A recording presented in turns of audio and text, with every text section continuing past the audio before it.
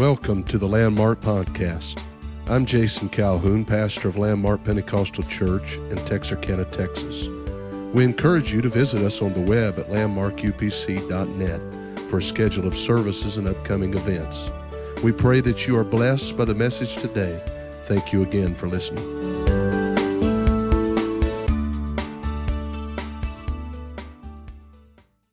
To the word of the Lord, to the book of Isaiah, chapter 26. I want to read a few verses of scripture there. Isaiah chapter 46, and I'll begin reading there with verse 1. In that day shall this song be sung in the land of Judah. We have a strong city. Salvation will God appoint for walls and bulwarks.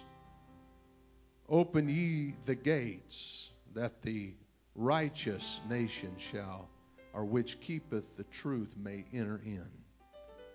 Thou wilt keep him in perfect peace, whose mind is stayed on thee, because he trusteth in thee. I want you to notice here at the very first of this passage, it says, in that day shall this song be sang in the land of Judah. And then that is really an introduction to this song, and the song begins, we have a strong city. And so I want to use as a subject for the next few moments as I preach to you this morning, a song about a strong city. A song about a strong city. This passage from Isaiah 26 is a song that has been written. It isn't a song for a passing moment. It wasn't written on the inspiration of a whim or because of some temporal conquest that had been won. No, this song was not written on impulse. It was not lyrics or just a line from the imaginative mind of a musician or a poet. But this song was prophetic in nature, and it was spoke in giving a future hope to the people that it was directed toward at that time, and by extension, you and I. This song was meant to be meditated upon, and it was a song that was to be sang over and over again. It says, we have a strong city. Salvation will God appoint for walls and bulwarks. Now, during warfare, an enemy advances, of course, quickly across open territory. The thing that always checked enemies up was the fact that there were walled and fenced cities, especially during medieval times and ancient times. And many of those cities were what we would call today city-states. They were surrounded by walls and moats. They had barriers, both natural and man-built, to protect them. The inhabitants of these city-states found security. They found safety. They found solace inside those walls. They felt protected. Sadly, peasants who often lived around and in the open country did not have the protection of a city. However, if they happened to be positioned near one of these city-states, if the warning was sounded soon enough, they could race and run into that city and find protection. This city would shield them and shelter them from the enemy's attack. So in our text, the prophet Isaiah is telling Judah of what is to come, that a city will be built among you, and with that construction, there will be a song sang throughout Judah. We have a strong city. This is going to instill confidence. This would offer hope. This would inspire faith. This would bring security to all that heard it. But as I read this text, I realize that this song belongs to us also. This song about a strong city belongs to God's people in any age and at any time. In fact, we can look at it even with greater appreciation than perhaps those that lived in the time that it was written, because they viewed it entirely from a physical standpoint. But you and I understand that it's more than just physical protection. We understand that it offers more than just physical advantages, but there's also spiritual advantages of being a part and a citizen of this city of God. We understand that this city in the Old Testament is a foreshadowing of the church in the New Testament. We have a strong city. And the Bible describes this city in various ways. Jesus described the church in Matthew chapter number 5 and verse 15 as a city that is set on a hill, cannot be hid. Meaning the church was never meant to be obscure. The church was never meant to be inaccessible. Rather, it is to be elevated and easy to see for a dark world that is in need of hope. The psalmist uses his mastery of music and melody to describe a strong city. And I want you to again keep in mind that these are examples to us of the church which was to come. These writers, though they did not understand fully all of what they were writing about, they were moved on by the Holy Ghost to write about something that was coming under the new covenant, the church and the kingdom of God and its fulfillment. And so in Psalms 46 we read, God is our refuge and strength, a very present help in trouble. Therefore will not we fear, though the earth be removed, and though the mountains be carried into the midst of the sea, though the waters thereof roar and be troubled, though the mountains shake with the swelling thereof, Selah. There is a river, the streams whereof shall make the city of God, the holy place of the tabernacles of the Most High. God is in the midst of her. She shall not be moved. God shall help her, and that right early. He goes on in his description of this strong city. In chapter 48 or Psalms 48, it says, Great is the Lord, and greatly to be praised in the city of our God, in the mountain of his holiness. In other words, there's no greater place to praise God from than as being a part of the church. There's no one that has a greater perspective to praise God from than those that are a part of the church. He goes on in verse 2 and says, beautiful for situation. Can I tell you the church should be strategically placed in our lives so that no matter what the situation is, we can find strength, we can find help, and we can find peace within the church. Later in verse 2 it says, the joy of the whole earth is Mount Zion. Can I tell you that true joy, lasting joy is found in the church? Everything else is temporal.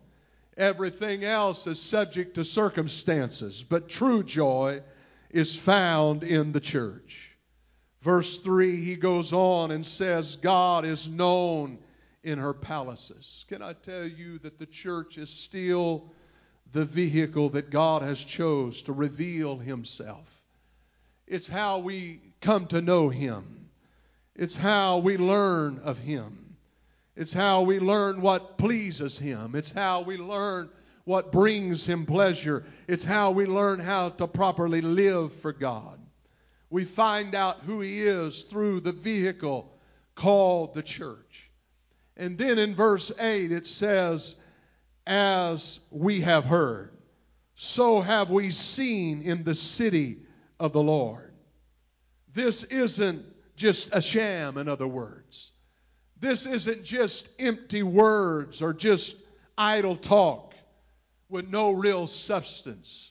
You know, so much of this world and what it offers, it leaves you feeling disappointed. It leaves you feeling empty when it's all over. It leaves you let down. It oversells and underdelivers. But that's not so with the church. That's not so with this strong city that the psalmist is referring to. He said, as we have heard, so have we seen. Can I tell you that's the way it is in living for God? You could have heard for years how wonderful it is to serve the Lord. You could have heard somebody in their attempt to describe how beautiful receiving the gift of the Holy Ghost is. Someone could try in their best efforts to articulate just how great it is to be able to know peace that passeth all understanding and joy that is unspeakable and full of glory. But at the end of the day, no amount of words that we could use in the English language to describe could ever properly articulate just how wonderful and how great it is to serve the Lord. As we have heard, so have we seen in the city of our Lord. If anything, we are pleasantly surprised when we come to the Lord and we begin to serve Him. We see an example of this in 1 Kings chapter number 10 with the Queen of Sheba. The Bible says, and when the Queen of Sheba heard of the fame of Solomon, she came. And when the Queen of Sheba had seen all Solomon's wisdom, and the house that he had built, and the meat of his table, and the setting of his servants, and the attendance of his ministers, and their apparel, and his cupbearers, and his ascent by which he went up into the house of the Lord, there was no spirit in her. There was no more spirit in her. In other words, it literally took her breath away. And she said to the king, it was a true report that I heard in mine own land of the acts and of thy wisdom. Howbeit, I believed not the words until I came, and mine eyes had seen it. And behold, the half was not told me. Can I tell you that's a perfect description of what it's like to come to the house of God and experience the presence of the Lord. That's exactly what it's like when you make entrance into the body of Christ, into the church. You will say with the rest of us, the half was not told me. I can't even begin to describe how awesome it is to live for God. I can't even begin to tell you just how incredible the experience of the Holy Ghost is. I can't even begin to, in my feeble attempts at preaching this morning, to tell you what a wonderful thing it is to know the truth and have a revelation of who God is and to be one of His children. Isaiah describes what the strong city offers to us in this text, referring to the passage that I read to you from this morning. In verse 1, it says, salvation will God appoint for walls and bulwarks. This is a place where you can be saved. Coming into the body of Christ, which we know that we're born into, offers us salvation, which by extension offers us a hope beyond this world. And in these times, we're realizing more now than ever that we need a hope beyond just what we see here. And if we didn't, we can identify with what the Apostle Paul said: we would be above all men most miserable. Verse number 2 says, open ye the gates after the righteous nation, which keepeth the truth may enter in. That the righteous nation which keepeth the truth may enter in. The strong city is open to all who sincerely desire to serve God. Those that desire to turn from unrighteousness and repent of their sins, obey the truth of God's word. the gospel of Jesus Christ. God doesn't make it difficult to enter in to this strong city, but He said the gates are open. I want you to find me accessible. I'm here and willing to forgive. I'm here and willing to offer hope. I'm here, I'm willing to save. And then in verse 3, thou wilt keep him in perfect peace. I thought about the current conditions of our world. People are struggling with little or no peace of mind. The future is uncertain. People have questions about what comes next. So much instability in our world, and fear is causing men's hearts to fail them. But for those that have found the strong city, for those of us that are part of the church, there is perfect peace. In this text, it talks about how that He will offer us perfect peace. And that word perfect in the original text is just another word for peace. So in other words, when the writer originally wrote this, he was offering a double consolation to you and I. Peace, peace. I want to reassure you. I want you to understand that this is peace that you can count on. This is peace that comes from God. This is peace that I want to underscore to you that is not like any that you've experienced in this world. Peace, we know, in this life can be subject to men and their decisions and choices, subject to economy and its rising and its falling, subject to conditions like world pandemics. But the peace of God is stable and can be counted upon. And that's why the Bible says that it's peace that passeth all understanding. We have walls that defend us. We have bulwarks that protect us. And like many of you, I've heard a lot of talk lately about folks losing their minds or being attacked in their minds by worry, attacked by anxiety, attacked by depression or despondency, or attacked by doubts. Well, this too is addressed in our text. Thou wilt keep him in perfect peace, whose mind is stayed on thee, because he trusteth thee. In other words, when his will is totally relinquished to the will of God and you trust in him, there's peace in that, because you know that he controls the future. You know that he has your tomorrow. You know that he's going to protect and provide for you. There's peace in that.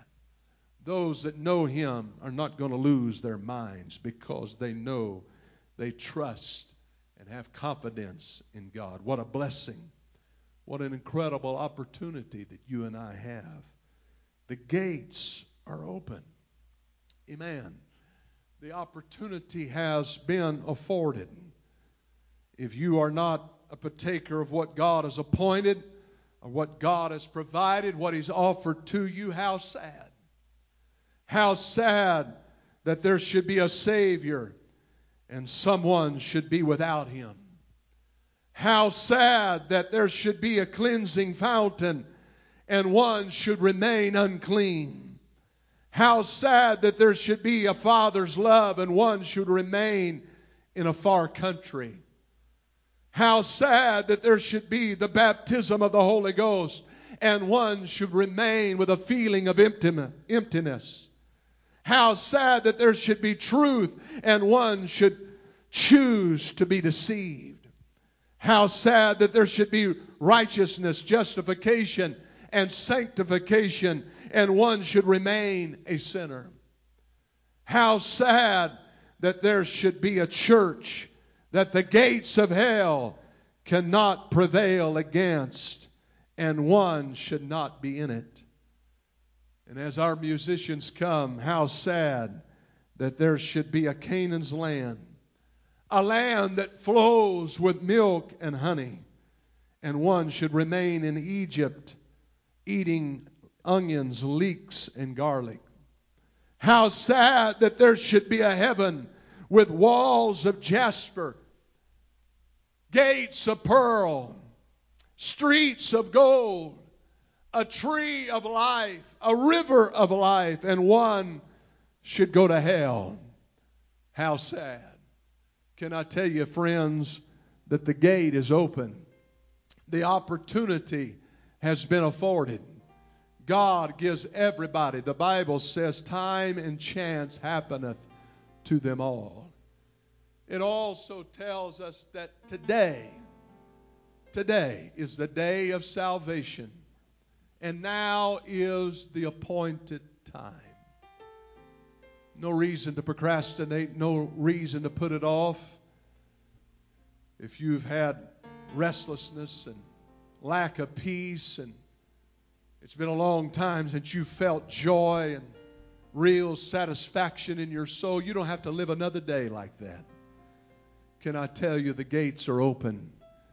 Peace has been afforded. Salvation are the walls and the bulwarks of this city. He is going to keep us in His care, and we're going to be able to focus and keep our minds stayed upon Him and not surrender them to worry and doubt and fear and unbelief like so much of the world is during this time.